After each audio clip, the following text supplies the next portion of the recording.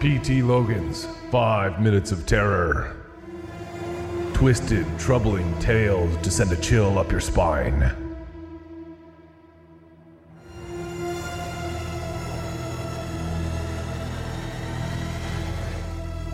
Help me.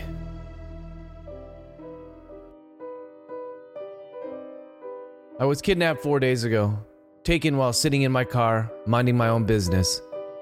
My captor has been vicious, demanding, but so far hasn't stooped to violence. My captor is also a female. I know what you're thinking. How could you let yourself be kidnapped by a female?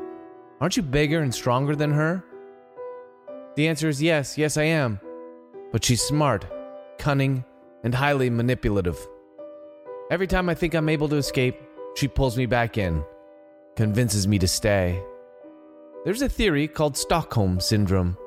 The theory states that during highly emotional periods, such as during bank robberies, some victims can form unexpected bonds with their captors, even come to love them, and this makes them do strange things. I can honestly say that this is the case with me. I can't leave, at least not now.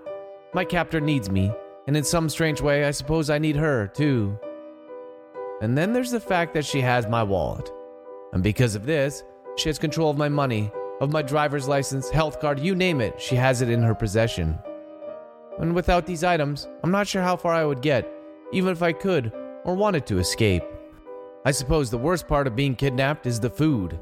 My captor has strange tastes. Everything she eats is just so sweet. I can feel my teeth starting to rot, the lining of my stomach being eaten away. All I want is something savory, a steak, a hamburger, some french fries perhaps, but she won't allow it.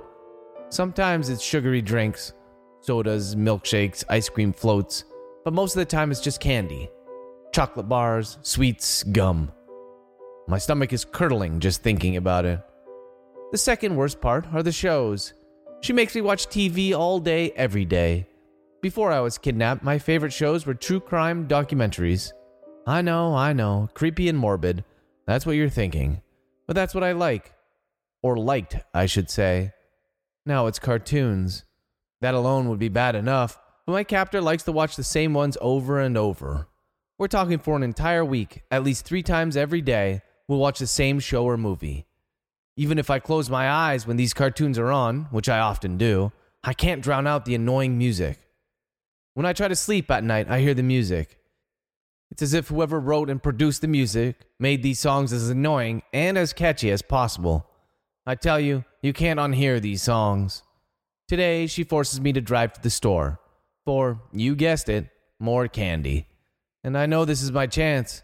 My Stockholm Syndrome has weakened for some reason, and I start to plan my escape. My captor must have been thinking or feeling the same thing, because the second I park and step out of the car, she's holding my hand, and she squeezes it tightly as if in warning. As usual, she fills the cart with sweets. I feel nauseous just looking at all the colorful bags of sucrose, glucose, and fructose under many different names. When the cart is so heavy that my old arms can barely push it, she directs me to the cash. This is my chance, I realize. I quickly unload everything from the cart onto the belt and then walk to the cashier. My captor hands me my wallet, and the cashier smiles at us both. She thinks it's cute. She doesn't know what I've been through.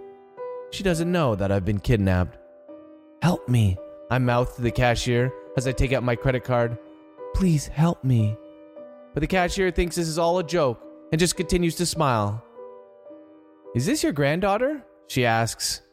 I swallow hard and nod. She's so cute. But she's not cute. 4 days ago, my 7-year-old granddaughter kidnapped me, and I have no choice but to do whatever she wants. P.T. Logan's 5 Minutes of Terror. Twisted, troubling tales to send a chill up your spine.